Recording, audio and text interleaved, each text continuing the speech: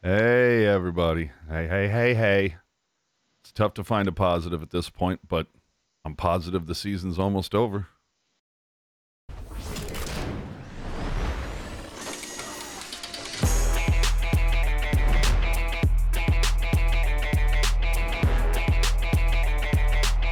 Can't stop addicted to the shindig.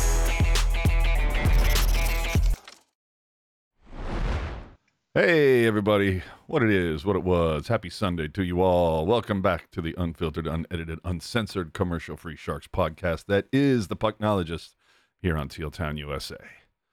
Remember, if you want to keep us commercial-free, use that super chat option during the live shows. Better yet, find us on Venmo at Teal Town, USA.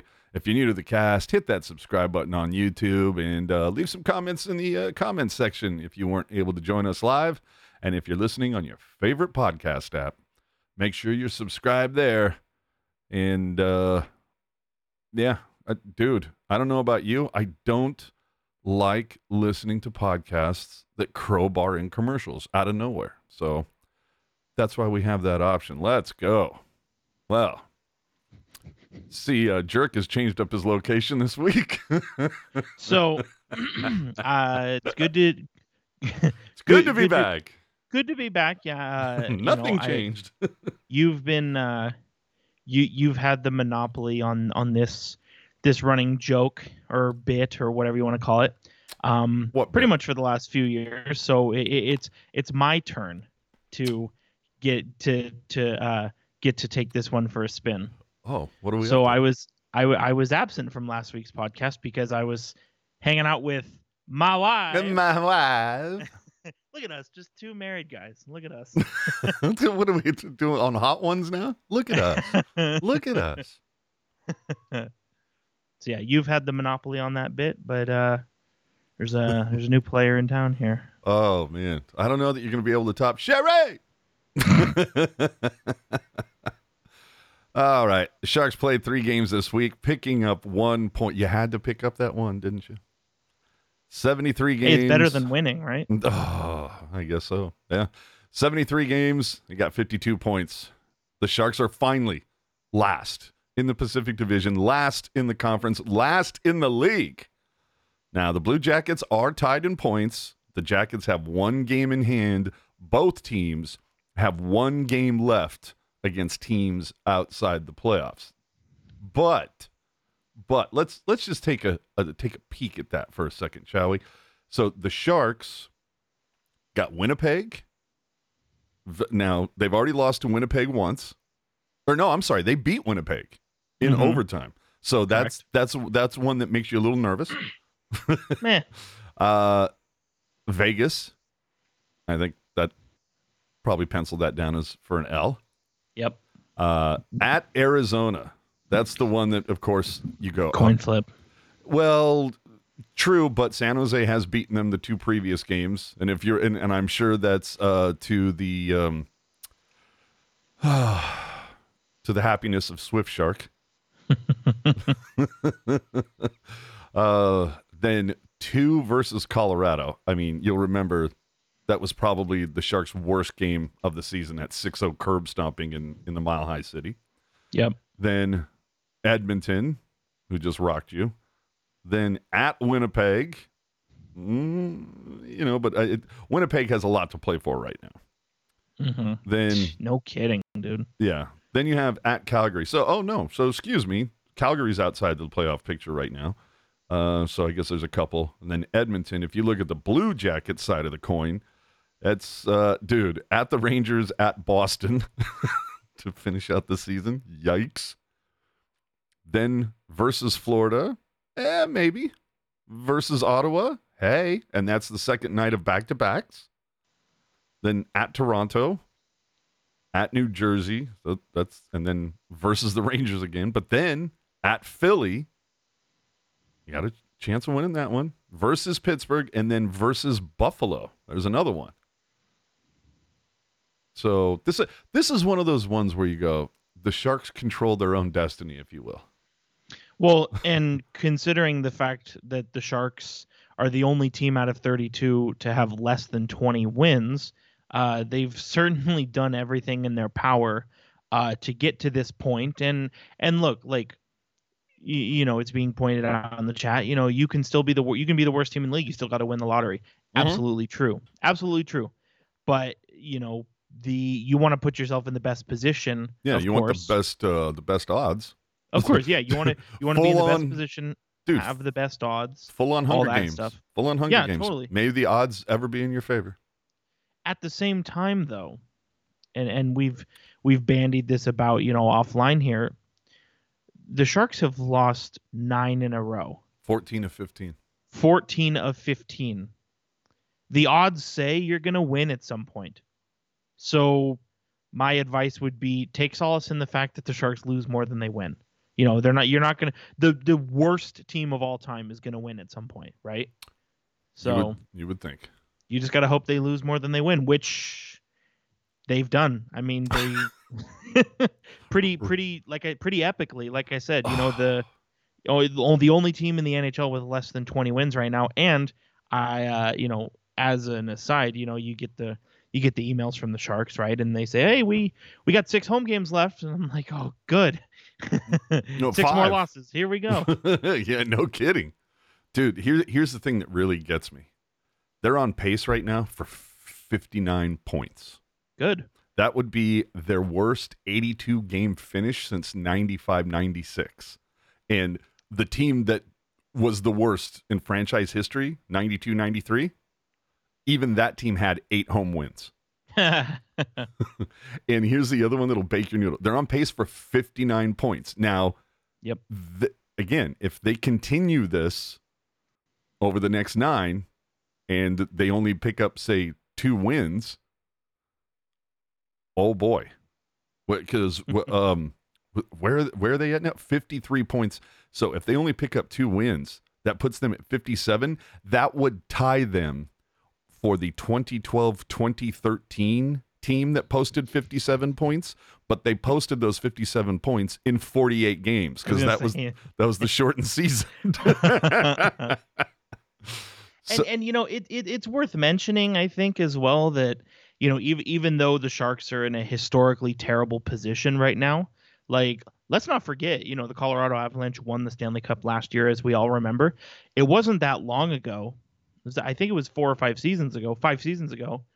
It wasn't that long ago that the Avalanche were coming off the worst, and that's not an exaggeration, the worst season in the salary cap era. Yeah. They in 2017 they had 48 points, right? And then it was fetch us Joe Sakic. He'll fix this. And Sakic said, "Yep."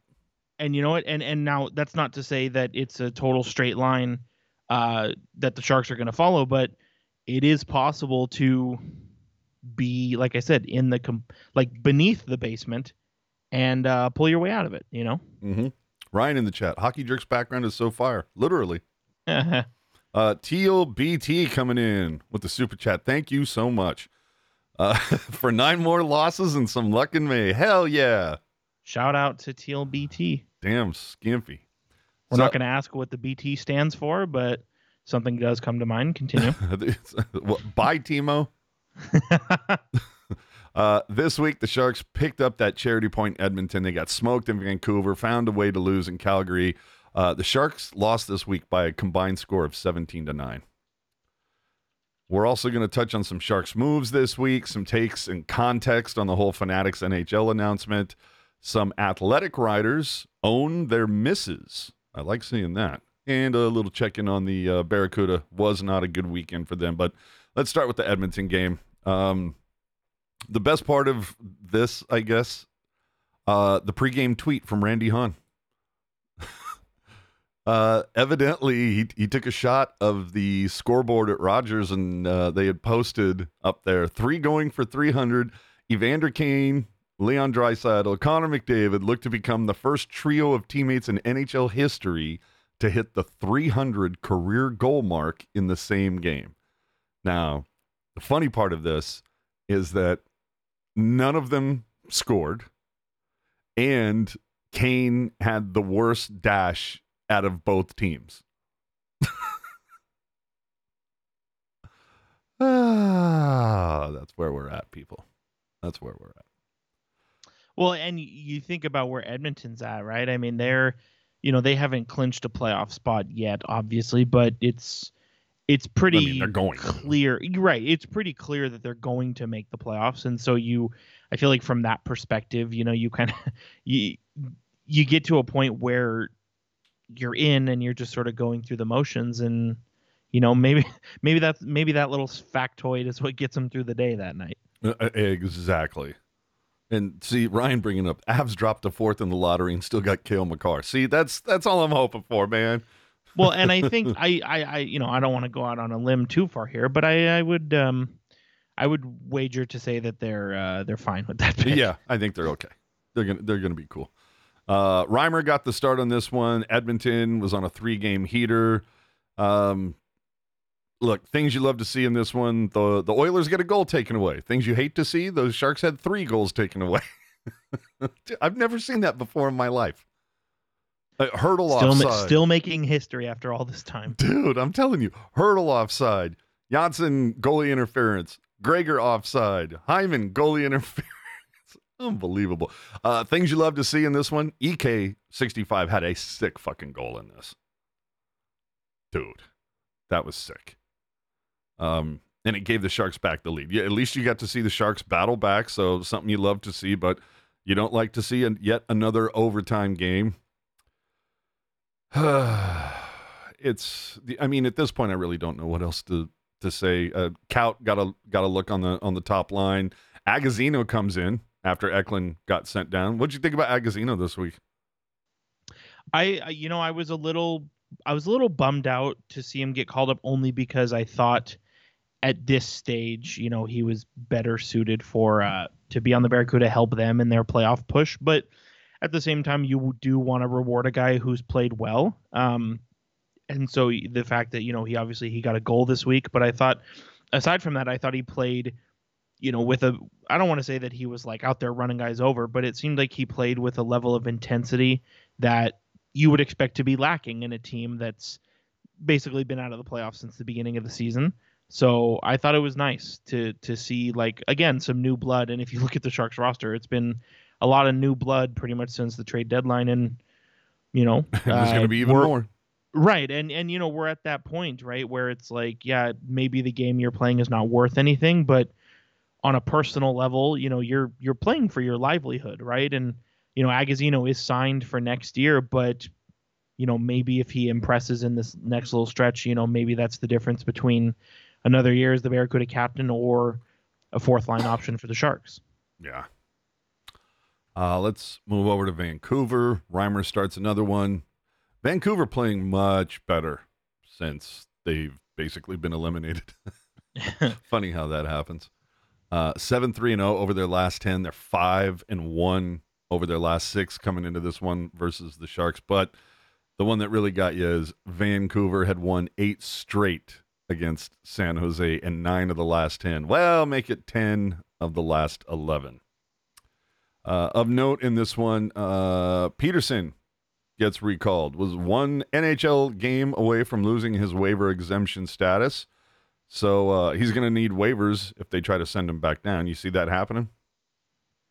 Well, so there's a little, I don't want to say there's controversy, but there's a little bit of confusion on the subject because Peterson was called up under emergency recall rules, right? So does that make him exempt?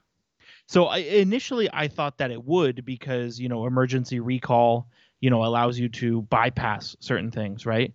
But, you kind of dig into it a little bit more. And even though it is an emergency recall, it does appear as though he has lost that eligibility, or I'm sorry, the exemption.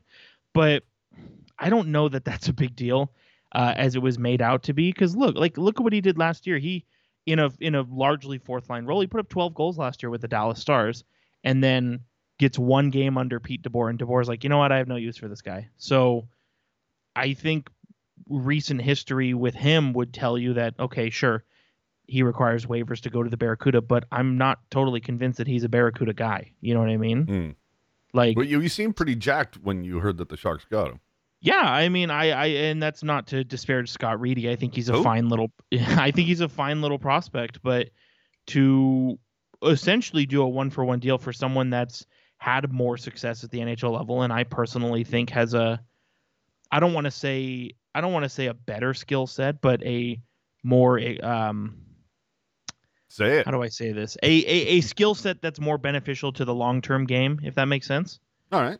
Um, so I thought it was a good pickup, and like I said, I would not be surprised if Peterson finishes out the year with the Sharks, and I don't even consider him an option for the Barracuda next year. I'm unless something drastically changes, I'd be penciling him in as the 4C for next year.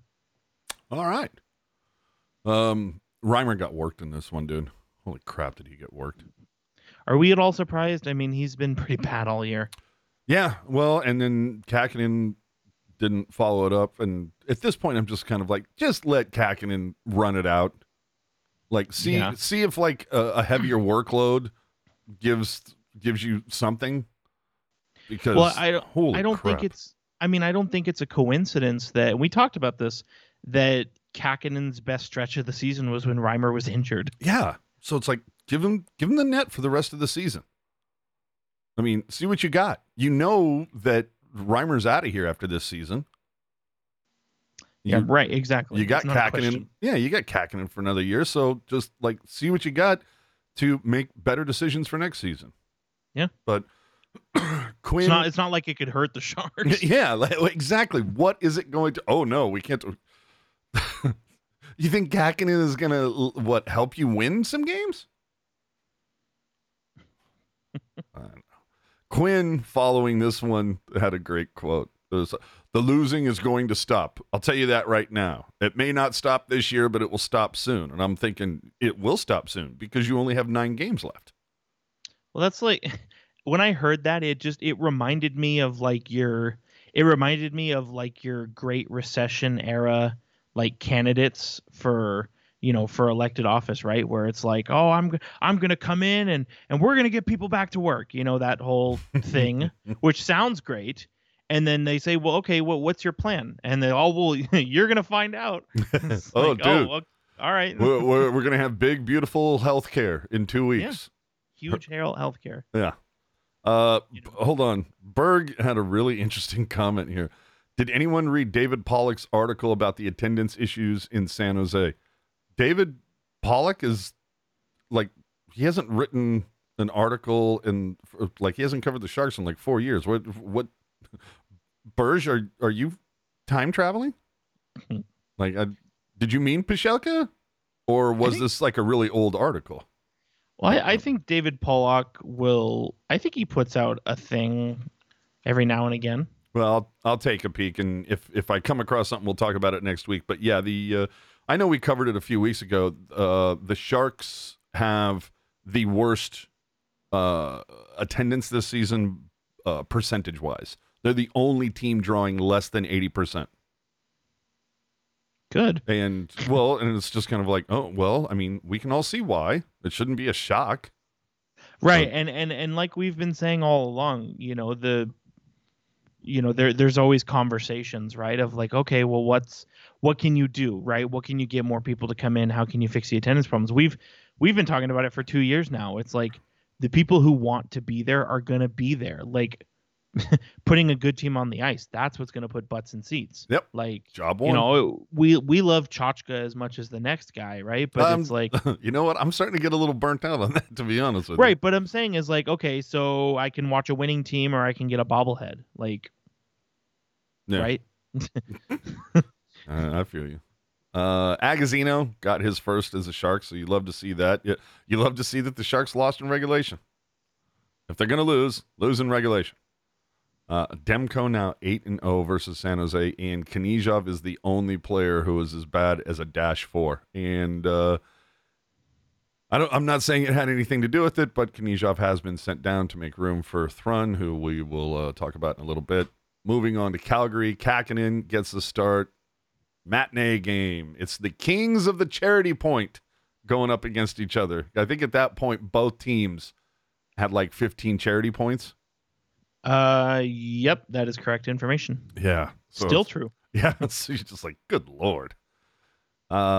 Yeah, Knyzhov got sent down, and there was a little dude. I mean, I don't tell me is this Quinn just like throwing everybody's names on a dartboard and just what I mean? Because all this he put Vlasic with Karlsson playing on his offside. Ferraro comes up to play with Benning, and McDonald goes down to play with Schimmick. Like, what? I think I don't really give it much thought, only because I think, similar to what we were talking about with Agazino, right, where you want to see what you have in a guy. I think it's pretty common to do a little bit of tinkering, right? I mean, especially everything that's looming surrounding Vlasic. Is he still a buyout candidate? Has he earned more, cachet with the team in terms of whether or not he should still be here? So I think maybe if it's a situation where it's like, well, Vlasic, if you can play with our best defenseman, maybe we'll keep you, kind of thing. So I think the tinkering is very normal. It did bum me out a little bit that Knyzhov had to go down.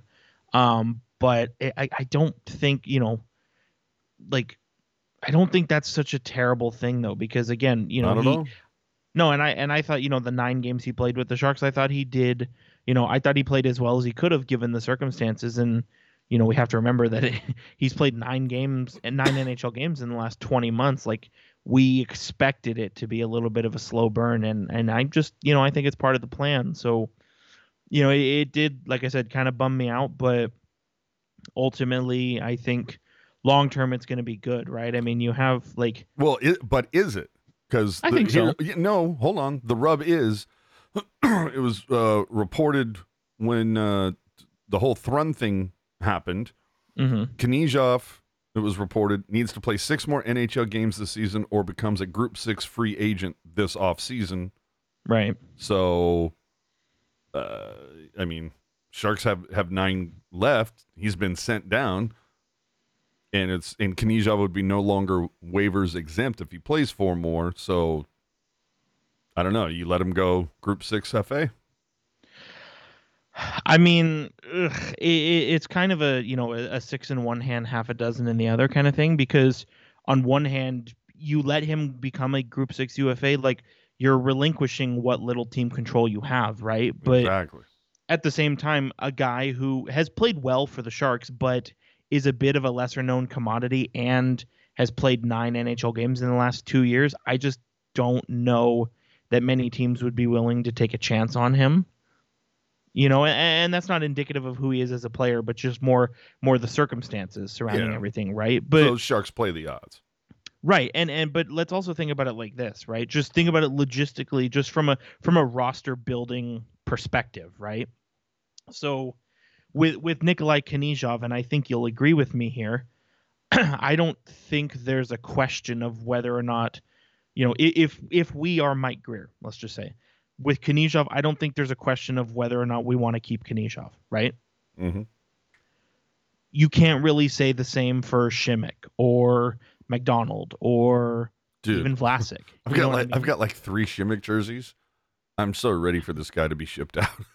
Right, and so that's the thing. Somebody like Knyzhov, who I'm just kind of assuming here, your plan is to keep him. You more or less know what you have, and you want what he brings to the table. So, he doesn't have to be in the NHL, because you don't really you don't need to prove yourself if you've already proven it, right? All right. But Wheels wants to know what a Group 6 UFA is. Basically, what it is if you're say you're at the age where you should be a restricted free agent, but you haven't played haven't played the appropriate amount of professional games, not professional, sorry, NHL. You haven't played the appropriate amount of NHL games, and so you kind of end up in this weird little area where you're RFA aged, but you haven't accrued the correct amount of seasons or games played, right? And so you fall into this weird area, and there are Group 6 UFAs every year, and the list of guys is usually small. I have never seen it more than like 10 or 15 names, if that. Right. And so it's again, it's not something that I would worry about. I mean, especially because, I think even though Shimmick has come back to play, what we've seen this year is things are always a little bit dicey with him. And so he could just as easily be back on the injured reserve before we know it, and Kanishov comes right back up. Yeah. I think this is a lot of information here, but I think what else is worth mentioning, and I'll have to double check on this. I believe Kanishov was emergency recalled. And so the rules of emergency recall stipulate, it was an emergency recall. Once the guy he's replacing, in this case Shimmick or McDonald, take your pick, once the guy he's replacing is healthy, you have to send him back down. Now, tomorrow morning we could see Kanishov get called back up on a normal transaction, or even another emergency loan. Say, like I said, say maybe Shimmick or McDonald are not there. Mm-hmm. What were we talking about? Oh yeah, Calgary. So on this, I don't want to talk about it. I'm gonna go full. The Sharks lost, but let's talk about. I gotta go. Put a piece of paper over the scoreboard. Yeah. Oh Jesus. Can we not? I mean, the storyline of this one was Erik Karlsson post game saying shitty on air twice. Love it. Both times saying we're trying to make the best out of a shitty situation. Hey, try doing a weekly podcast on this. You want to talk about doing the best? Trying to cover this team. So a funny story. I know tons, but share yours.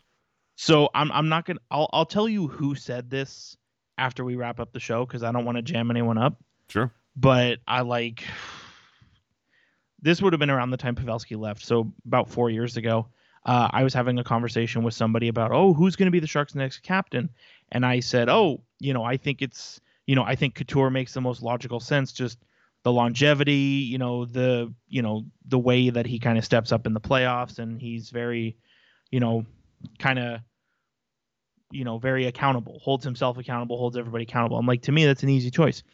And this person was like, no, it won't be Logan Couture. He's too honest. They don't want the captain crapping all over the team on a nightly basis. I think it's going to be Erik Karlsson because guy doesn't have it in him. He's just going to say the prepared statement and then move on. Right. And then so I hear you say, the guy said we're in a shitty situation. And I'm like, doesn't sound quite the same. Oh, yeah, not too much. Oh, I did want to drop in one before we go further. Anthony asked, Anthony says, does anyone have the Discord link? Yes, Jerk does. So hit up hockey. Yeah, send me a DM on Twitter. Yeah, hockey_jerk.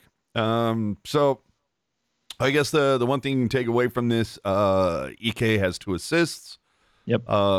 10 points from 100. We'll see if he can pull that out over the next 9 games. And we're another game closer to the lottery. The thing you, of course, hated to see was the fact that Columbus lost later in the day. So, but you know what? The Sharks are worse in the standings than Columbus right now. So as long as they keep pace, they're still in the money. Yeah, but I would like a little breathing room. You know what I mean? Sure, that's fair. Hero and zero this week. I mean, my hero. It's I don't know anybody who didn't have to play this week. Svechnikov. There you go. You're my hero. McDonald. Who, I mean, it's hard to find. I guess I just go Karlsson because he, had 2 goals in a game. He had 2 assists in a game. So, yep. And again, 10 away from the century mark. So, okay, easy pick. I go Karlsson. Not exactly a bold choice. No, that's a that's a very sexy pick. Like, who do you got? So, and I kind of have a lot on my agenda here. On one hand, well, I think this player, you missed a week. It's fair. Sure. I think this player deserves, I don't like that word. I think this person's earned the distinction of hero of the week, but also I think this person is one of those guys who's unfairly kind of crapped all over. So I'm going to say Steven Lawrence. He had 2 points, 2 points in the 3 games this week. One of a few players, and again, very few, one of a few players who did not finish the week as a minus. I I think he gets bonus points for how sweet that goal against the Oilers was. And I just think he's a guy, like, he's not going to blow you away. Like, somebody may look at his stat line and says, "Oh my God, this guy only has 8 goals. What the hell? This guy sucks." But when your expectation is in the 7 to 10 goal range, I don't know how you can be pissy about a guy doing exactly that. Yeah, You know, meeting expectations is all we're asking for. right? And so I just, I think he's been a quality add to the team, and I think there's a lot of unfair sort of mentioning just because he was brought over in the Burns deal, but for what's expected of him, I think he's been delivering time and time again. All right. A couple people in the chat making their play for Agazino getting a hero nod this week, and that's hey, solid. I have no problem with that selection. And we were talking about Knizhov a minute ago. I should also note that he did have an assist on the only goal scored by Bordelot today in the Cuda game, so good for him. 0, dude. Just this goaltending. Yeah, the goaltending is just so zero. Yeah, it's just there's no better way to put it. It's just not good. Like, you don't have to say anything else. I was gonna say, so I take Reimer, you take Kakinen, or the other one. I mean, or do you have somebody else notable for your 0?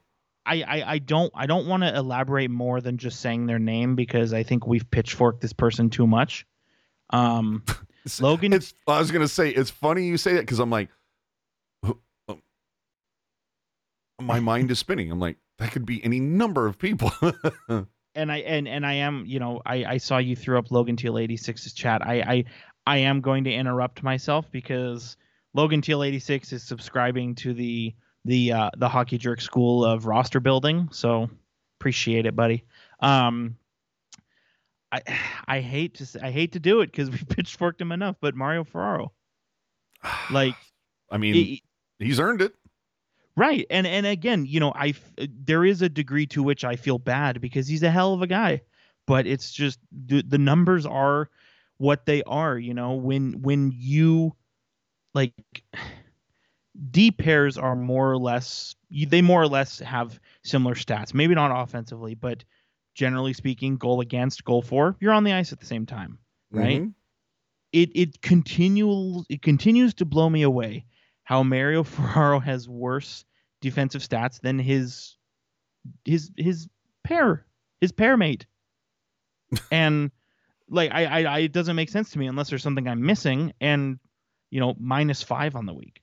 I don't know if it's that case of, remember at the beginning of the season, Ferraro came out and was asked about the Burns deal, and he's like, yeah, I got to step up my game. I'm going to have to, try to bring a little bit more offense, blah, blah, blah. And I'm like, no, dude, you still need to work on defense. Yeah, I was going to say, there's a guy named Erik Karlsson who can do that. Yeah, he's got everybody on his back. Just be defensively responsible. It goes back to what you were saying. This is all I'm asking of you. Just meet those expectations. And here's the weird thing. We honestly, like, again, we don't want to jam anyone up here, but I feel like you could do a whole podcast about Mario Ferraro because he's on pace to, well, maybe he's a little bit below pace, but he's around the same number in terms of shots blocked. He's around the same number in terms of hits, a little bit below hits, which I think is a contributing factor, but takeaways he's stepped up on, giveaways he's cleaned up considerably. So like those elements of the defensive game, the physicality, the stick work, the defensive IQ, if you will, all of those things have improved. And yet more and more, on the rush, he's getting beat, right? And it's kind of weird. I don't know if it's a situation where, like, because I think the brain is there. Like there is he's got the right idea. He has the skill. He has the expertise. I think it's just a situation, like you said, maybe trying to do too much where, he's not making bad plays per se. Like he's not giving away the puck at an alarming rate, but it's more of just, being out of position or not not stick checking a guy when you need to, or running a guy over and it leaves somebody else completely open. You know what I mean? So it's a very interesting case. Like I said, I think you could do a whole podcast because you know, the defensive stats would tell you that he's had a better season than last year, right? But obviously minus 27 does not tell you that. Yeah. Like you could do a whole podcast on Ferraro. So with that, I will say, JD, you're welcome. that should give you one to knock out. So I mean, what do you want to? Well, here, John asking, can the Sharks just bury Shimmick in the A next season, keep Knyzhov in the N, and there you go. No, I'm gonna say one of the words that people don't like. Starts with a B. Buyout. How much time does he have left though? So next year is the final year of his deal. Let me paint a picture. See, for you, and so okay? that's well, but I'll let you paint your picture. But the thing that I start off with, if he's only got 1 year left, same thing with like LeBanc, and then same thing with like Kakinen. It's just kind of like, look, this team is on pace to suck again next season. Sure. It's why even buy it out and like free up, have all that extra money 2 years from now. You're gonna suck next year, so just eat it. Counterpoint. Bring it. So I think on the subject of LeBanc, I'm with you on that because like who on the Barracuda or even a guy that's been called up and down with the Sharks, who stands to take a roster spot next year? It's going to be Bordelot. It's going to be Eklund. Those are kind of your front runners, right? Knyzhov? No, forwards. Oh, okay. I didn't realize you were only talking about No, you're forwards okay. because we're talking about Shimmick. So Right. Well, there's a whole preamble. So my bad. right. So Eklund and Bordelot, unless something explodes in training camp or maybe the Sharks make a trade or a free agent signing, if nothing else changes, right? Eklund and Bordelot are really the only guys that you have to make room for. And guess what? They traded Nieto.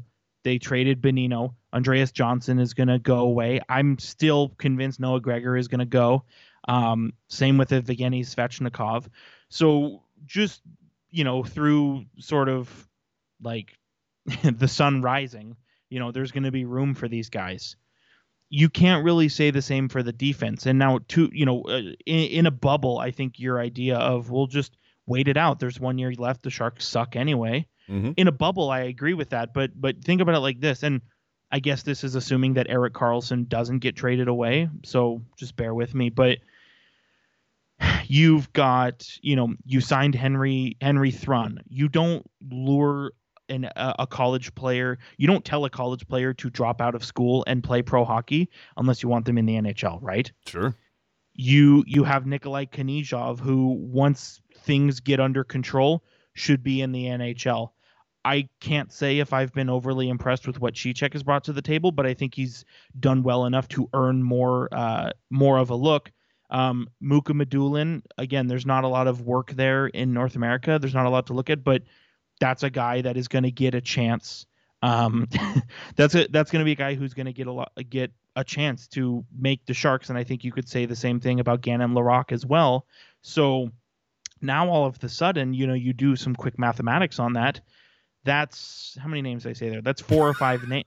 That's 4 or 5 names right there who are not currently on the roster that conceivably could be.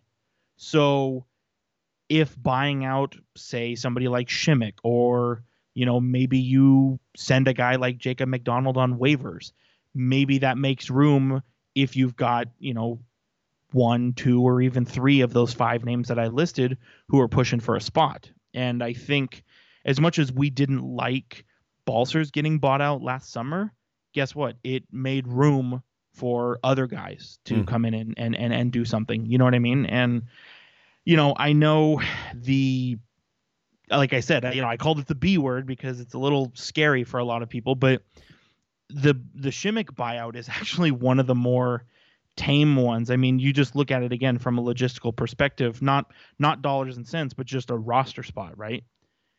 $2.25 million for a guy who is either on your bottom pair or, as Kevin Lacey pointed out, is going to be on long-term injured reserve.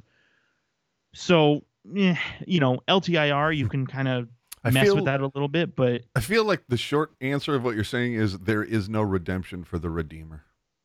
no, because here's the thing: if you buy Shimmick out, guess what? That $2.25 million becomes $950K. Just from a dollar's perspective, we like that. You're saving money, especially if the Sharks, I don't think they go big game hunting, but maybe they go after somebody who's maybe kind of in the middle, maybe a guy who's like 28, 29, right? And then the following year, yeah, you're having a 650 you're having a $650,000 cap charge that you wouldn't otherwise have, which I understand that's where a lot of people get really nervous, but that's where your point of the dollars are not going to matter when the Sharks suck anyway, right? Yeah. We have a correction from Lacey, though. I guess you said something about Thrun dropping out. He's about to graduate. Is he? Okay, well, that's a good point. Even better. What better graduation gift? But even then, you know what I mean? You still, even though he is going to graduate, it still is a lot to, turn pro, especially because, as we all know, and shout out to Kevin for reminding us of this, August 15th, he could have said, you know what, I want to sign with Vegas or Tampa Bay or... He would have been like, I feel like playing next to Cale Makar would probably help my game. Right, exactly. And so there's, there is a degree of luring that is in play here. But so Harvard, everything goes through Massachusetts and that whole New England area. Which it's funny that you bring that up. One of the people on the one of the people in our Discord server was, kind of wondering, kind of horse-eyeing the future a little bit, and saying, hey, the Sharks goaltending is a bit of a dicey situation, and it just so happens that the Boston Bruins look like they've got 2 number 1 goalies. And so this person had said, watch, the Mike Greer's going to trade the Sharks second round pick for Jeremy Swayman. And I'm like, why are you saying that like that's a bad thing? You know what I mean? Like, let's do that.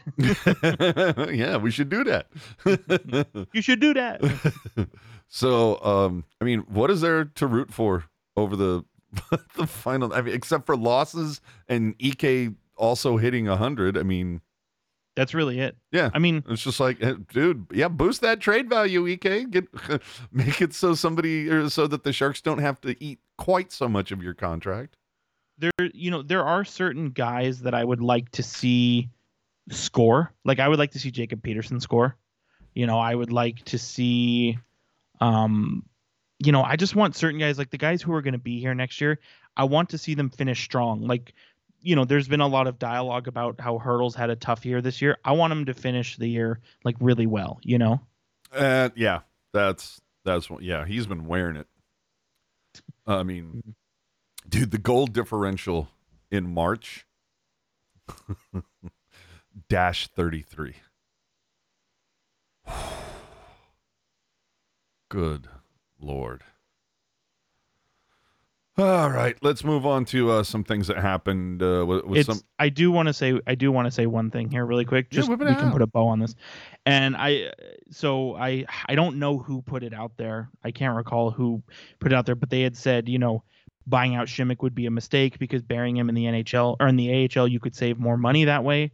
I just did the math, and if the Sharks bury Shimmick in the AHL next year, they save $1.2 million off the cap if they bury him next year. If they buy him out, they save $1.3 million. There you go. Not to say that one is better than the other, but I don't think they're vastly different either way. Yeah. Okay, so you weren't here last week, obviously. I wasn't. Sammy! Very happy about that fact. Go ahead. I was gonna say it doesn't have the same ring to it. Sammy! No, it's okay. Yeah. You gotta. There's not enough consonants in the name. I feel you. Eklund got sent down Yes, he did. As far as I'm concerned, the absolutely correct choice. It just makes all the sense in the world. No reason to burn a deal when you can control him for another year. But a lot of people pointing out, should Greer be a little worried about that? Because will Eklund be more inclined to play hardball for the bag rather than taking some sort of a discount or bridge deal? Because he's going to be like, motherfuckers, you disappointed me twice. Now I'm going to disappoint you. So I feel like there's always a lot of conversation about like when players come up, right? Now, and I'll just ask you straight up, right? Mm-hmm. Say Eklund's entry level contract expires, and he didn't hit the 9-game threshold, right? So he's going to slide, and his entry level contract will expire in the summer of 2026, which feels like a lifetime away from now. Hey, it's when I think that this team might start like winning more games than they lose. But go ahead. And okay, I just want to point out, Ricky, I didn't leave it out. I literally said that in my initial argument. So go back and listen. Oh, come on, girls. You're both pretty. With Eklund, he's expiring at the end of summer 2026. So let's say at the expiration of that deal, he comes to Mike Greer and he says, okay, whatever, I played well for you and I want to make $6 million a year. Mm-hmm. Tell me what's bad about that. Because I look at it as like, if Eklund is asking for $6 million a year, chances are he's worth it. Yeah. Right? I think there's a lot, and again, I understand it. You look at players look at William Nylander, you look at Kirill Kaprizov, you look at Matt Boldy, you look at all these players who went from either entry level deal or a very small bridge deal to a big contract. I understand the nervousness there, but all those players, again, were worth the money. Like it, Yeah, well, dude, Timo Meier is not a $9 million player. He's a $9.5 million player. Right. And so I just think, if it's a situation where he's asking for that kind of money, chances are he's played well enough to earn it. Now, the flip side of that is if somebody like Noah Gregor last year with his 2.5% shooting percentage is like, well, I want 2 million, 3 million. That's when you're like, okay, dude, score some goals and then we'll talk. But if Eklund at the end of his ALC, if Eklund's a 70, 80 point guy, you pay him and you don't even worry about it. But do you worry about him? Like, yeah, he's doing really well, and he's kind of like, nah, you know what? I don't want to play here. Same thing as Timo Meier. You trade him and you get a bucket load of assets back. All right then. Magnus Cronus season is over. Denver upset in the first round of the NCAA tourney. He's a senior, could sign with the Sharks, or he can wait until August, become a UFA. How do you think that's going to play out? Because we already know that the Sharks are just log jam with goalies.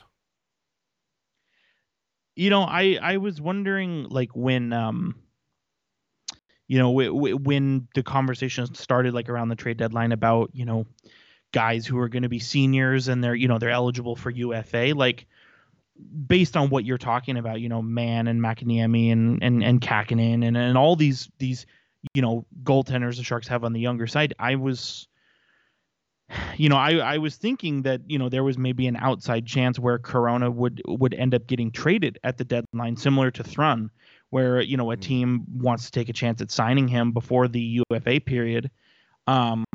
And then I believe it was Shang put out a little ditty basically saying, there's, Corona could still potentially sign. And so, I mean, if he signs, great. And, if he doesn't want to sign, I hope that, the Sharks have the foresight to trade his rights before, August 15th. Yeah. Well, and I think the other thing that kind of hurts too is that out of everybody, whether it's Mann or McAniemi or Corona or Beaupit or Gaudreau, it's like, it doesn't seem now, and granted, guys like Mark and Lacey are going to be able to answer this far better, but it doesn't seem like any of them are kind of really standing head and shoulders above the others at this point. And there's Yeah, it still kind of feels like jump ball a little bit. Mm-hmm. And the thing is that it's jump ball, and at the in the bucket you're trying to score in is not being defended. You know, Right. Dell, Kakin, and Reimer, they're like, yeah, shoot it, fire it up. We've got nothing. Lacey saying shouldn't be worried whether he signs or not. The Sharks signed Harvard defenseman Henry Thrun to a 2-year contract. He immediately joins the Sharks roster. Could play as soon as this Tuesday when the team hosts the Winnipeg Jets. Now, I just want to put this out there. Do it. We talked about this when Eklund scored his first goal. It's Tuesday night. It's against the Jets. Not exactly a team that travels well. Okay. If something good happens with Thrun, or if somebody down the line, like say 4 years from now, Thrun becomes, the Sharks version of Cale Makar, right? Okay. Anybody who tells you I was at Thrun's first game is probably lying. Yeah. No, I think again the Sharks history with the third round is well documented. So I kind of like the Sharks taking a chance on Thrun. I said this, when we talked about it at the time. I had said this, but it yes, I know there's going to be people who say, "Oh my God, the third round pick," but like whether you trade it for a guy that doesn't work out or you draft a guy that doesn't work out, like Still a I don't lottery really. ticket. Right, exactly. And so there's a lot of dialogue about, and I know you're going to have something to say about this, but there's a lot of dialogue about, could Henry Thrun, could he be the next, kind of like the next Matt Carl? And I personally think if he is the next Matt Carl and the Sharks paid a third to get him, I personally that's a think that's steal. a heist. That's Yeah. a heist. Yeah. You know what I mean? That's a fleecing. The Sharks put on their black gloves and their ski mask and they went in and they banged the shit out of the jewelry display. Dude, that was You know a Deal and Doug move right there. right. All right, well, it's one of those ones we got to put a pin in and see how it plays out. But yeah, and like the way, as we've talked about before, the way Mike Greer has really accumulated defensive prospects over the last 8 months, like, we could be in a situation where next season the Sharks' 7 defensemen that they carry on the roster, over half of them are guys who are playing their first NHL game, or maybe their first, whatever, maybe they're on their 7th NHL game, if they play this year. I just want to hit something that Ricky brought up. He said, on the topic of goalies, can we talk about how bad the Hill trade was? I mean, seriously, why did you keep Reimer if your intention was to keep the 2 youngins? Ricky, we all, at least I can't speak for Jerk. He'll speak for himself. But, dude, I was all about keep Reimer, keep Kakinen. Let me do my best Curtis Brown imitation here. Why? Because Reimer had one of his best seasons ever last year. And the idea was going into this was that if he could continue that, Reimer could be a decent trade piece at the deadline. We talked about that really early on, that if Reimer can continue that, wouldn't that be nice to see him fetch maybe a 4th or a 3rd at the deadline? Get something back for him. Now, obviously, Reimer has not played well. The whole team has sucked ass, but Reimer has not played well. The other thing is that Kakinen was not this bad at the end of last season, and Hill had injury issues. I mean, what did we give up to get him, and then what did we get back for? It's like we traded a 2nd and then got back a 4th. Right. Well, that's what the market bared at the time. That's what he was worth. So that's where I was at on that. What say you? Well, I just think with Hill, I think it was a bit of a jam job because, like, the Sharks didn't get rid of Aiden Hill because he was a bad goalie. Like, they got rid of him because he couldn't stay healthy. He couldn't stay healthy, and the 2 other guys that were here, Reimer and Kakinen, made more of an impression on the management staff. And I kind of am with Ricky a little bit, where I would have preferred going with a Hill Kakinen tandem, only because we talked about it at the end of the last season, where it was like, it's hard to judge him because he's been injured. I would think that he's earned kind of another kick at it, right? Mhm. And so I do agree that, I think Hill Kakkonen as a tandem would have been the play, but at the same time, to your point, AJ, I think, if you're sort of playing the short game,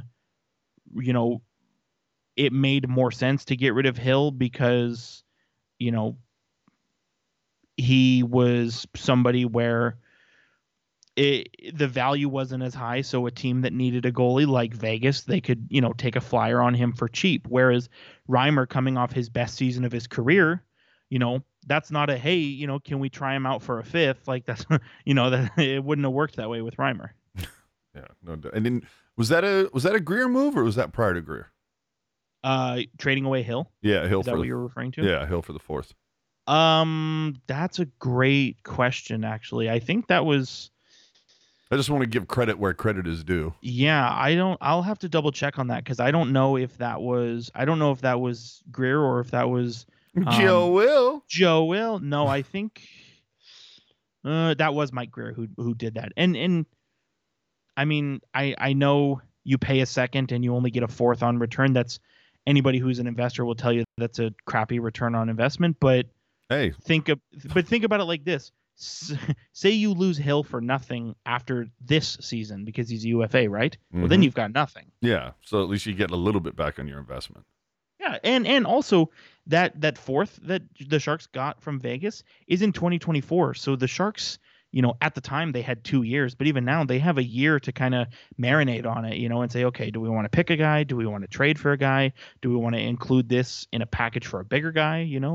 Throw this in with Erik Karlsson, so we don't have to eat so much salary. Right. I think, there's always like if you go back in and you can do it by team, by GM, by season, like, every trade is in some way or another is sort of intertwined and interconnected with one another. I mean, we talked about it last month, right? Minnesota acquired Marcus Johansson and Gus Nyquist using draft picks that they got for, laundering money for Ryan O'Reilly and for Dmitry Orlov. You know what I mean? Mhm. So every move is kind of inherently tied to one another. I think if that fourth round pick gets traded next year, like for a player or a prospect or a big piece or whatever, it's we're gonna say, oh, you know what? It's a good thing we traded Hill when we did because we got this pick that's going to help us right now. Sure. Dig it. And let's see what happens with Hill. And how many goalies do they have? So I think Vegas has got like 7 goalies right now. I mean, it's ridiculous. So we'll see Right. what happens. And Sleepy saying, it'd be hilarious if Hill takes Vegas to the Cup. I don't know that Vegas gets out of the second round, to be honest with you. Strange things are afoot at the Circle K.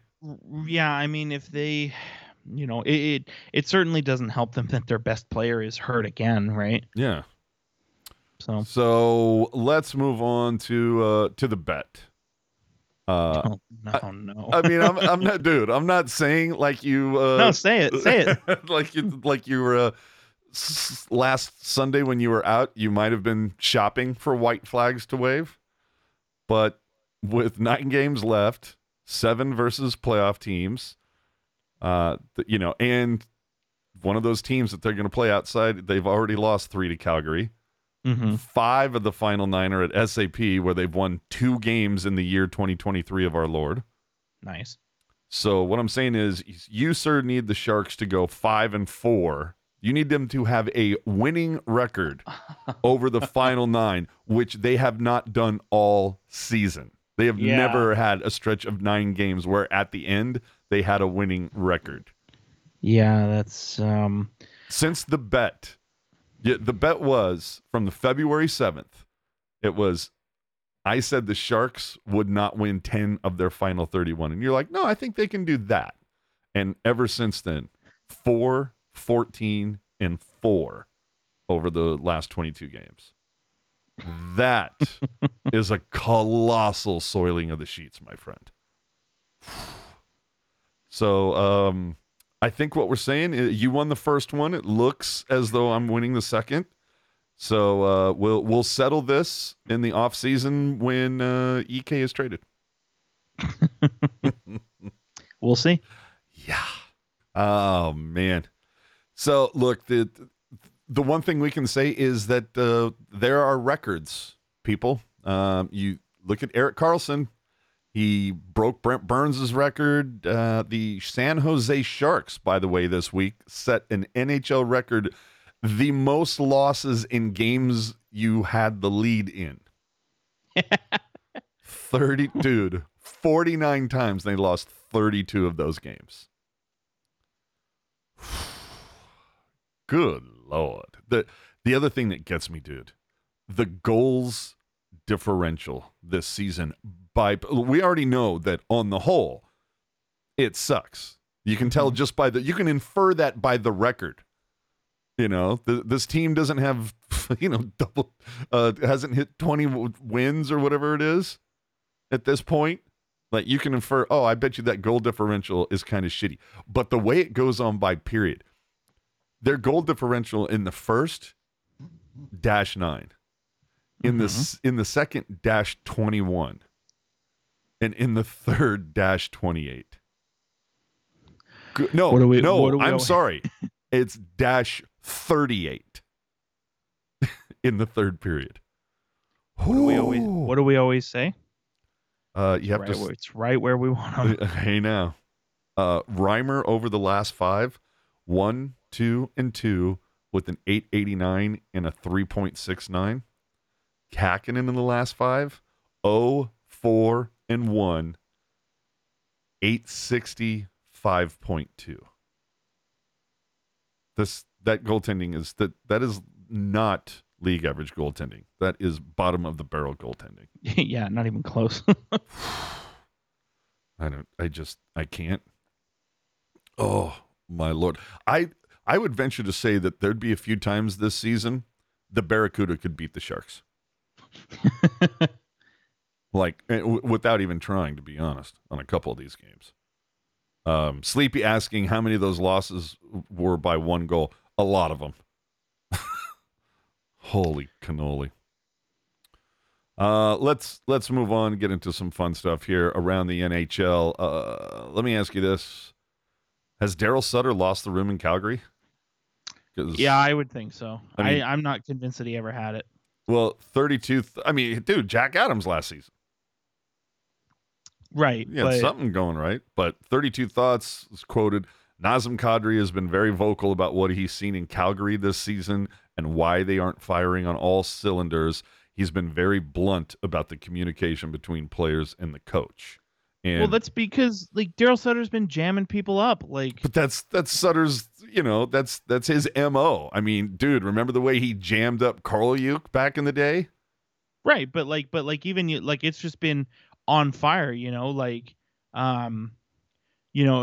first NHL, Jacob Pelletier plays his first NHL game, and Daryl Sutter's like, well, what number was he? And even, Huberdeau, I think Huberdeau was early in the season was benched, or maybe he had an equipment issue or something was going on.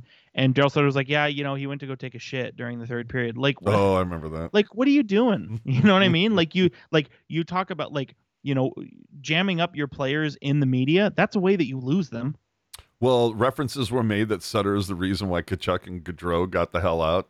Which we said that 2 years ago, dude. We said that specifically about Gaudreau, but we said that. Yeah. I mean, Chief knows how to wear out a welcome. So dude, is he going to be gone this offseason? Because he just recently signed a 2-year extension that kicks in this summer. Well, so here's the thing. Daryl Sutter signed a 2-year extension. Jonathan Huberdeau signed an 8-year extension. Oh.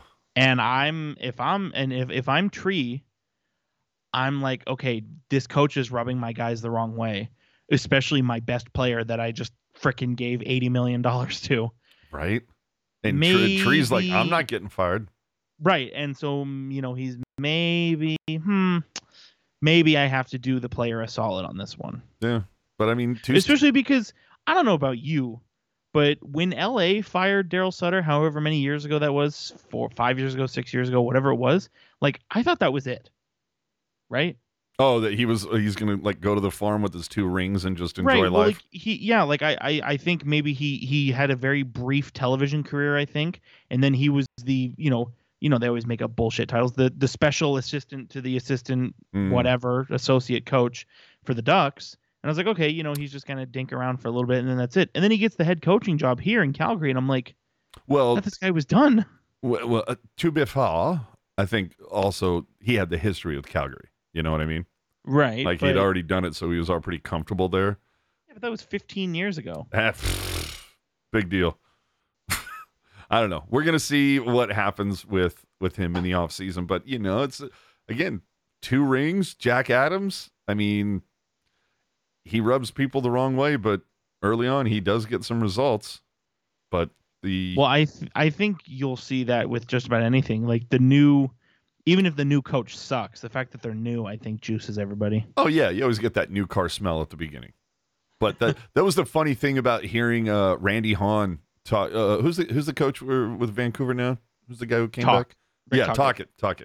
And he was saying something about, since Talkett came in, this team has kind of bounced back. And I'm like, oh, so exactly the same story as last year with Boudreaux. Right. Well, and so it's Vancouver just needs to change their coach the first week of every season, and then they can start off the right way. Well, and they even kind of mentioned, they kind of flamed the Canucks a little bit. They were like, oh, if you want to live in Vancouver for a couple of years, just become the coach. And they did this whole thing. They did this whole thing over the last 10 years. Vancouver's had, I think, 6 head coaches, which since like Alain Vigneault, right? Yeah, it was Alain Vigneault, and then it was Torts, and then it was Willie Desjardins, and then it was Travis Green, and then it was Bruce Boudreau, and now it's Talk. Oh my Lord. Hey, but you know what? But to your point, you look at what Talk has done since he's gotten there. I mean, he's been the head coach now, I think, for 26 games for the Canucks, and JT Miller, who dude is on fire. He was having a down year. Extension hadn't even get kicked in yet, and he was maybe going to be traded. And now look, I mean, he's got 1, 2, 3, 4, 5, 6, 7, 8, 9, 10. He's got like 20. He's got something like 26 points in those 26 games. So whatever Talkett is doing, he's got him humming right now. Jeez, that is unbelievable. Oh man! Speaking of bringing fans together,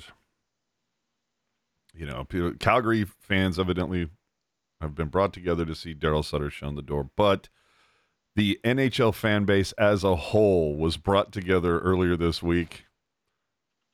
The fan base completely united like nothing else could in all the wrong ways because Fanatics in the NHL signed a 10-year deal. I don't get Gary Bettman in these ridiculous long deals. I don't. Job seeking. Well, dude, it pads the revenues. It pads the revenues, but I sit there and, there better be an out, like, after 3 years. Like, okay, the first 2 years, you're still going to use the Adidas factory and blah, blah, blah, and maybe their design team or some shit like that. But after that 3rd year, you're going to start, like, have some things to say. Mm-hmm. Maybe you put something in there. Or maybe you sit there and go, hey, 5 years, and then we'll do it year by year after that. I bet you there's an out option for the NHL. Well, remember, we broke it that the Sharks. Oh, did we? Had it. Yes, we did. The Sharks had an 8-year agreement for the Fanatics to run the Sharks shop. They got out of it after 4 years. It'll be funny to see if the NHL goes through something very similar, but nothing has brought everybody together like this.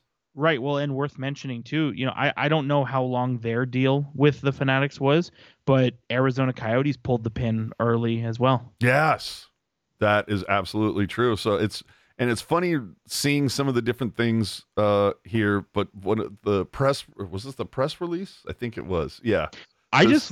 On that same note, I just love I think I mentioned it before. I loved that article that had come out about that basically said, and not, kind of, we're going to imply it. No. There was an article came out, and it did not imply this message. It came out and said it, where it was like, the reason why the Islanders are doing so well in merchandise sales is because they're not going with Fanatics. Right. Dude, The article literally said that. Like that's not a subliminal message. right? Dude, The Athletic had an article. It's like fans are furious about NHL going with Fanatics, and they should be. Yeah. But one of these lines from the press release, dude, it said, feedback from fans has helped guide the design process of replica NHL jerseys. Now, right there, I want to stop and go, who asked for these shiny crests? And so you're like, oh, okay, that was the feedback. It's we need shinier logos that look really bad. This is leading to innovations like a more tailored female jersey. I don't know about you, Jerk. I remember Reebok putting out women's fit jerseys. So I'm not sure how they're trying to give Fanatics the credit to that. But the best is Mac said, Mac is, one of the people of stature at Fanatics. This quote is hysterical. Max said, replica jerseys have received a 4.5-star rating on a 5 scale. On par with authentic products. No one has said that. I know a few. I know a few women that. Oh, I like the Fanatics style jersey because it's cut for a woman and they are soft. Like that, I will give you.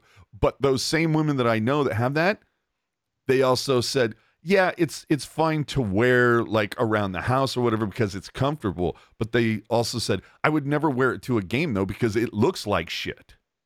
The only compliment that I've heard about the Fanatics breakaway jerseys is that they're true to size. That's the only compliment I've heard. Christ. Which I don't know about. As somebody who purchases clothing for themselves, true to size is kind of like the cherry on top. Right? Like, I mean, dude, I've said it a bajillion times, dude. I've tried on shirts in a sporting goods shop that were Fanatics.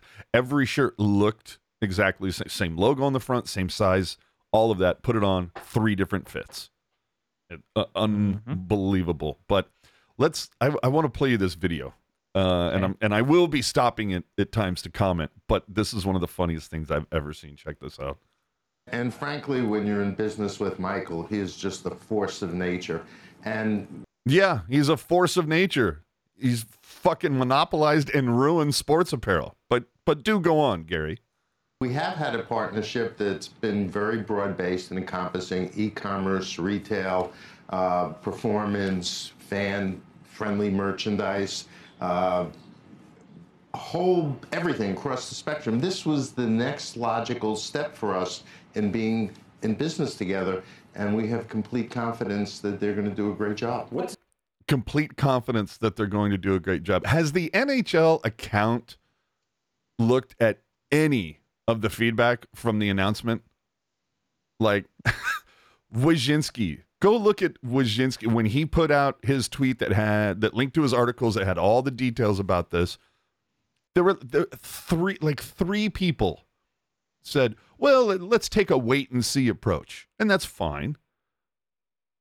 But you had 500 other tweets respond, no, this is going to suck. Because their reputation for sucking is so huge that they can't get shit right. They fuck up constantly. But let's go on. What's better about it than the Adidas deal? It's different. Adidas. What's better about it than the Adidas deal? It's different. No, it's more money, Gary. Be honest. Fanatics threw a ton of money at you. Nike wouldn't even bid. They're just like, who cares? But it's different. Yeah, because more money is being thrown at our face. But go ahead. Good partner, but they're more focused on soccer and footwear. We're a little bit different, and Michael and Fanatics cover the broad spectrum of everything we're doing, and we've had together pretty dramatic double-digit growth over the last few years. I'm sure it's easy to have double-digit growth over the last few years when you charge fans to return your mistake. When you charge them handling fees. When you keep their money for 3, 4, 5 months before shipping out an order, yeah, that does make things go up. So we love the partnership. We think Fanatics does a great job in everything they do. Sir, you are totally wrong about that. A Fanatics Sucks Twitter account gained 3 times their follows in 5 days because of the outrage on this. But go ahead, Gary. Michael's extremely progressive and forward-thinking. He's a visionary. Yes, I have a vision on how to monopolize and ruin sports apparel across the North America. Release the vision. He can execute, and that's the most No, he should be executed, but go ahead. important thing you In want terms from of your marketing partner. to fans, in terms of making sure it's available in a lot of different places. He does Making sure it's available in a lot of different places. Yes, there are multiple crappy websites that have Fanatic stuff. it all, especially on things like special events, Stanley Cup final merchandise, when we do our big events like Special events. We all remember how they completely screw up our the last dog to the bowl when it comes to special events and getting merch out to everybody. the Winter Classic and our other outdoor games. They do it all. Look, we wake up and go to bed thinking about how do we best service the fan. And No, you wake up, go to bed thinking about how best to screw the fan, Michael. we have a company that's 100% of its business comes from taking care of the sports fan. We're going to do the best job, and that's really what we aspire to do every day. And, you know, I think We aspire to do the best job every day. You fail miserably. Miserably. Now, here's the better part for those of you who haven't heard. Elliot Friedman got in on this on 32 Thoughts earlier this week. The opening line in this, chef's kiss. I didn't recognize the hatred of Fanatics. And I have to say that the hockey fans, you really educated me this week. And I appreciated the education. You took me to a place I didn't know, and I did some work because of it. I had one experience with Fanatics that I didn't like. I don't order a lot of merchandise, to be perfectly honest. I ordered a Jack Rathbone jersey. But it turned out someone else got me a Jack Rathbone jersey. So I tried to cancel it, like within a day. And they're like, no, it's already printed. You can't cancel it. It's yours. And I was like, you know, Tried to cancel an or you can't even do that. Are you kidding me? Go check out the 32 Thoughts from earlier this week. That it goes on for a lot longer, but it comes down to him saying, I didn't realize so many people hated it. I thought it was interesting the point that he had made about this is Fanatics' kind of last chance to prove that they're a viable partner. I thought that was an interesting note. Yeah, again, go check out 32 Thoughts from earlier this week. I think it's like at the 29-minute mark, and it's only about 5 or 6 minutes, but it's really cool. But yeah, there's been a few that have kind of made that point where if they fuck this up, and just based on historical data, they will. Good Lord. And here's the funny thing that came to me, because again, I know Erik and I did a reaction thing about this when the news dropped, but I've since listened to a lot more things, learned a lot more. The one thing that gets me though is like, consider that when the league announced helmet ads, fans were like, "Oh, that's gonna suck." And I remember you kind of going, "Well, dude, it's gonna increase revenue." You understand why? And is it really gonna bother anybody? And it was kind of like, yeah, and then once we saw the ads, it was like, yeah, you really don't even notice them. It could very well just, instead of a sticker that says CCW or Warrior or whatever, oh, now it says SAP or it says Milk or whatever. But then the NHL added ad patches to the jerseys, and more fans didn't like that. Some said, however, again, we probably won't even notice. I got to tell you, I still notice them. There's a couple that are a little on the egregious side. Washington, not so much. Minnesota, whoo, doggy. Do I see Well, that's that? good. That's because Washington is smart and they have a customized color scheme patch for each jersey. Like even their reverse retro jersey, they had a patch in the proper color scheme. Yeah, that's the way to do it. And I'm still thankful that the Sharks have not added patches. When they called the jersey the Evolve jersey, I hope that's not part of the next evolution.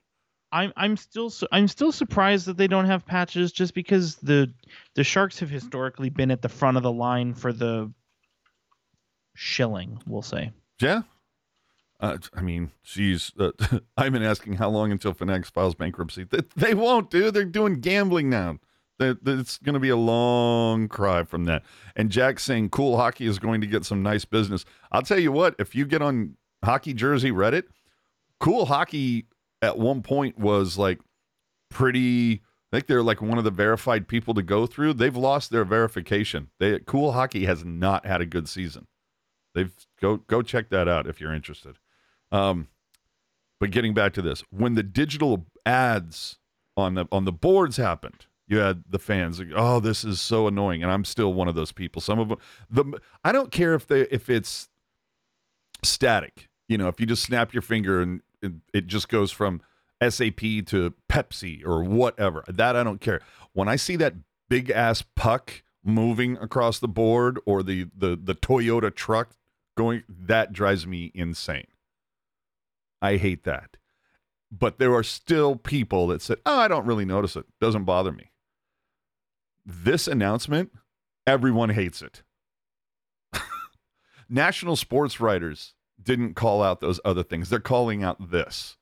Business Insider reached out to Fanatics for comment on the overwhelming negative reaction and didn't get a response. Fanatics knows that they're hated.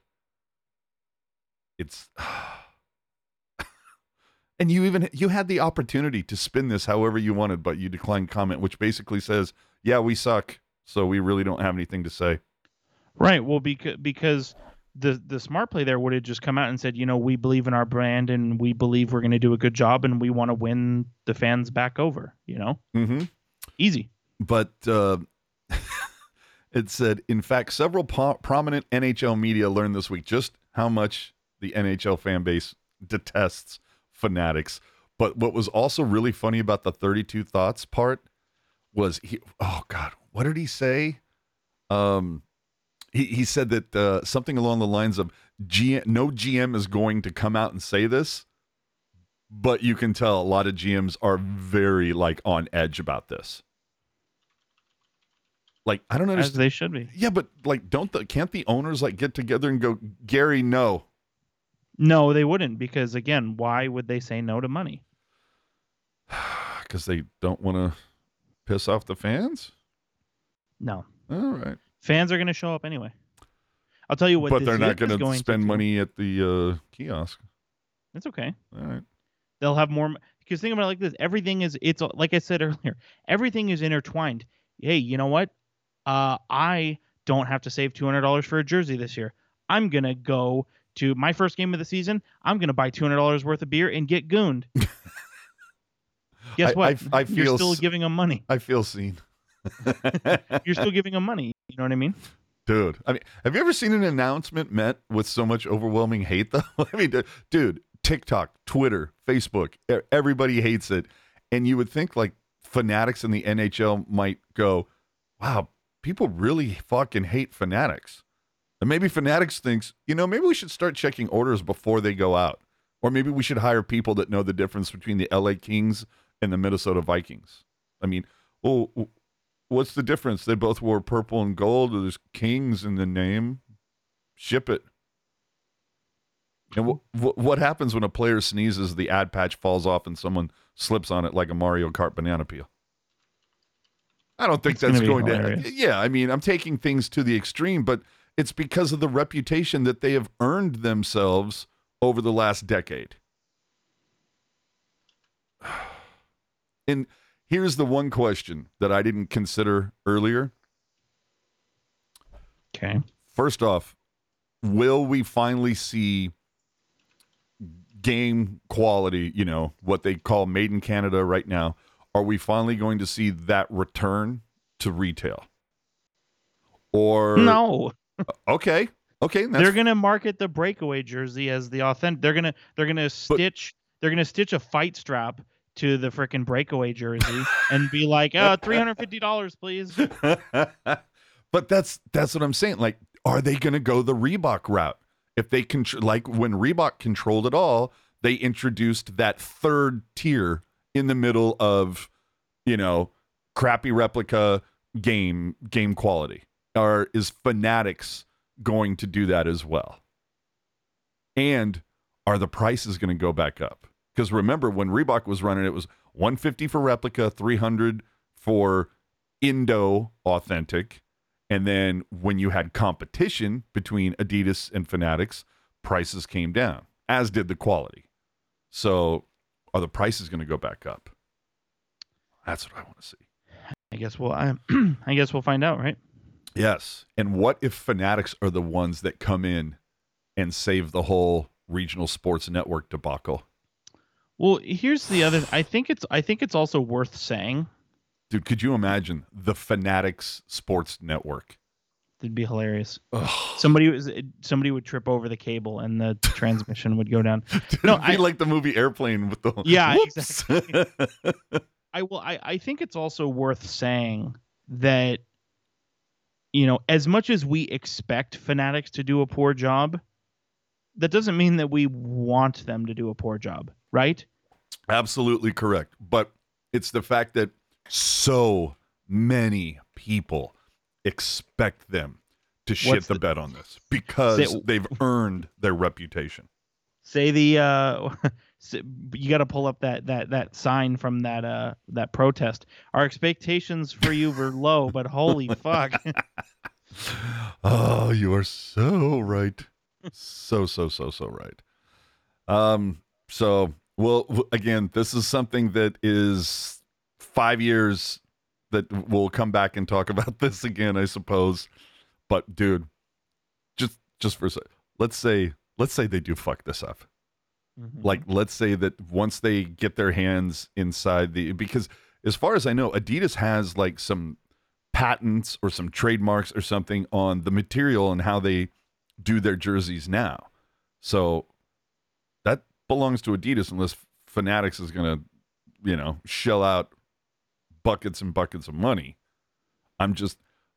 What happens if they once they put their fingers in there, all of a sudden we start hearing players going, ugh, this stuff sucks. I don't know. Well, I don't want to.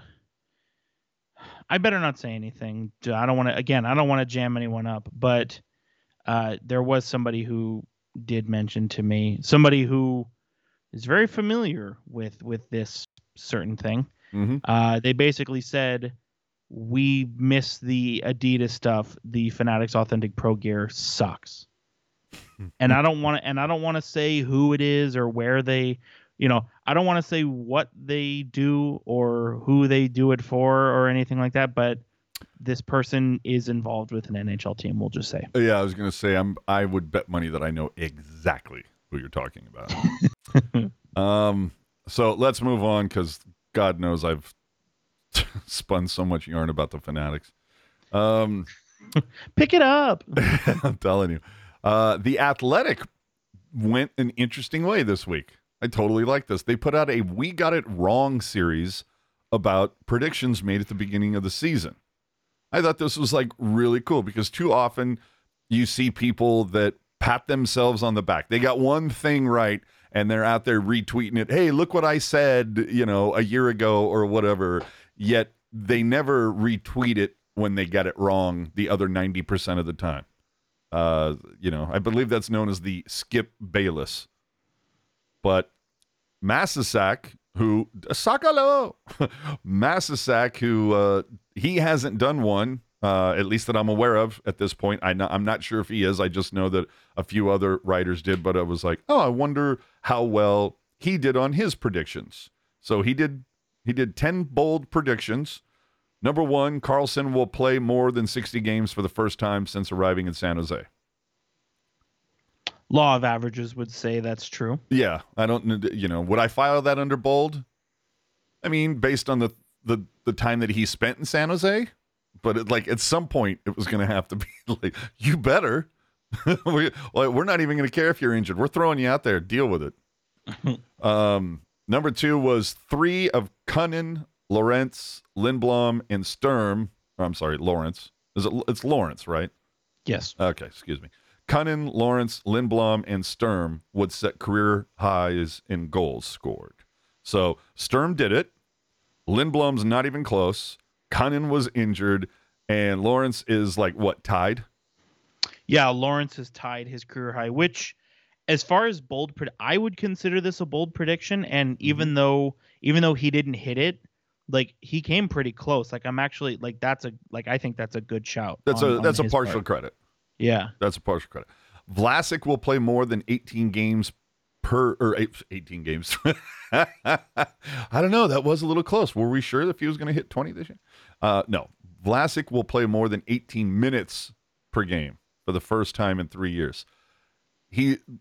Massasak did not get this, but Jesus Christ, he couldn't have gotten any closer. What's he averaging? 1735? 1735. And there's still time for that average to go up. Yeah, he could bump it. So that one, again, I'm going to say partial credit on that. Someone who is not currently on the roster will finish in the top 4 in minutes per game on the defensive core. I'm going to go and say this is a miss. Yeah, I mean, unless there was an idea that, I don't even know. Unless he thought the Sharks were going to trade for somebody, I would say it's bold just because I didn't. Or that I see think it he was. happening, you know? I think he was also expecting more from Cuda players. Sure. So, the power play will finish in the top 20 for the first time since 1819. Not even close. Definitely bold though. Bold prediction. Way wrong. Someone not named Meyer, Hurdle, or Couture will finish among the top 3 forwards in power play points. That's a miss. Very bold. Yes, I totally agree. Eklund will lead all Sharks Eklund will lead all Sharks rookies in goals and points, but not in games played. I feel like he's half right. I was going to say we really don't have a lot to work with here. Well, because you look at the roster right now. So the leading scorer for rookies is Nick Cicek. He's got 4 assists. And then it's Eklund with 2 goals and an assist. So partially right.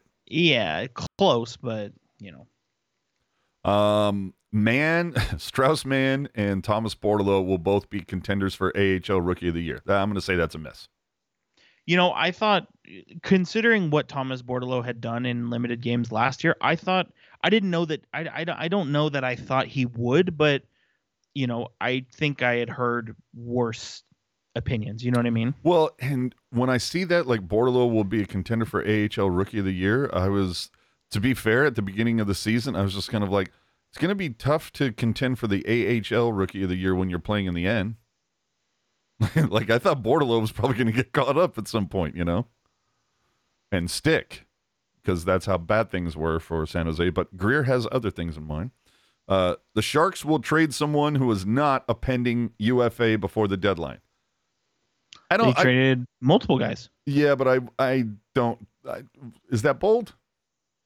To be debated. I mean, when we all talk about where we were with Meyer, although I do remember at the beginning of the season, you said that you did not think Meyer would be traded.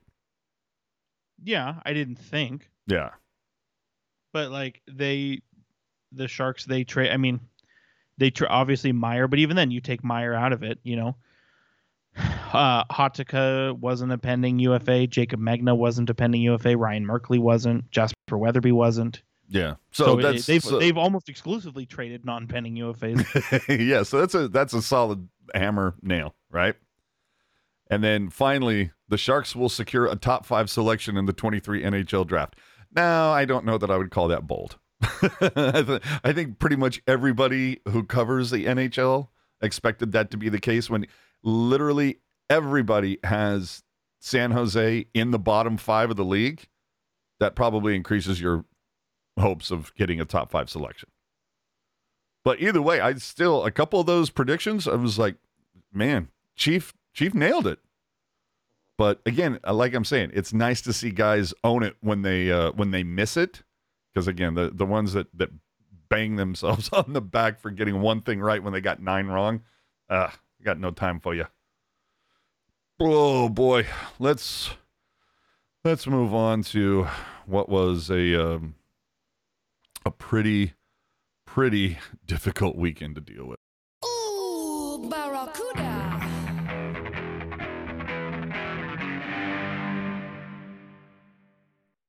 Oh man, it was this whole week sucked. The CUDA went 1-3. They got absolutely waxed in Colorado, 8-0.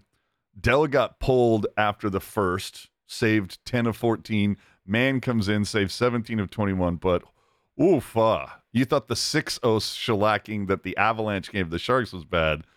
Ooh, the Eagles played with their food. The following game, a little bit better. It's a 3-2 loss, though, despite Tristan Robbins giving the CUDA a lead twice. I'll tell you, Robbins, player of the week for the CUDA. And, but again, the CUDA can't hang on. Dell, obviously a lot better, saving 29 of 32. They did pick up one win, a 5-1 win versus Bakersfield yesterday. Nathan Burke, who? I don't even know who this guy is, but he evidently scored twice, including the game winner and a helper. And in this game, Robbins had a goal and 2 assists. Again, Robbins had a hell of a week. That dude wants the Sharks jersey in his stall. And unfortunately today, 4-1 loss on Pucks and Paws Day. The lone goal coming from Bordelot, which was a sick top shelf backhand. And it did open the scoring, but it all went backwards after that. But look, he did have Bordelot, who has been kind of quiet of late, had goals in back-to-back games. So you like to see that. But the thing you don't like to see, of course, is right now the CUDA are 5 points on the outside of the playoff picture. It is not looking good.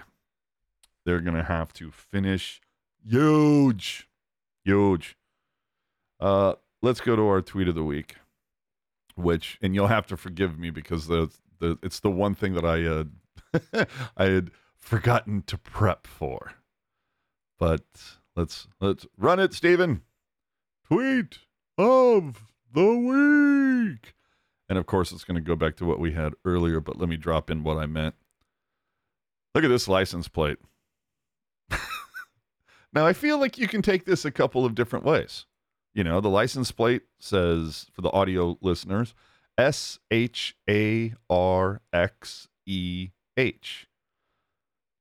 On one hand, you could look at that and go, Sharks, eh?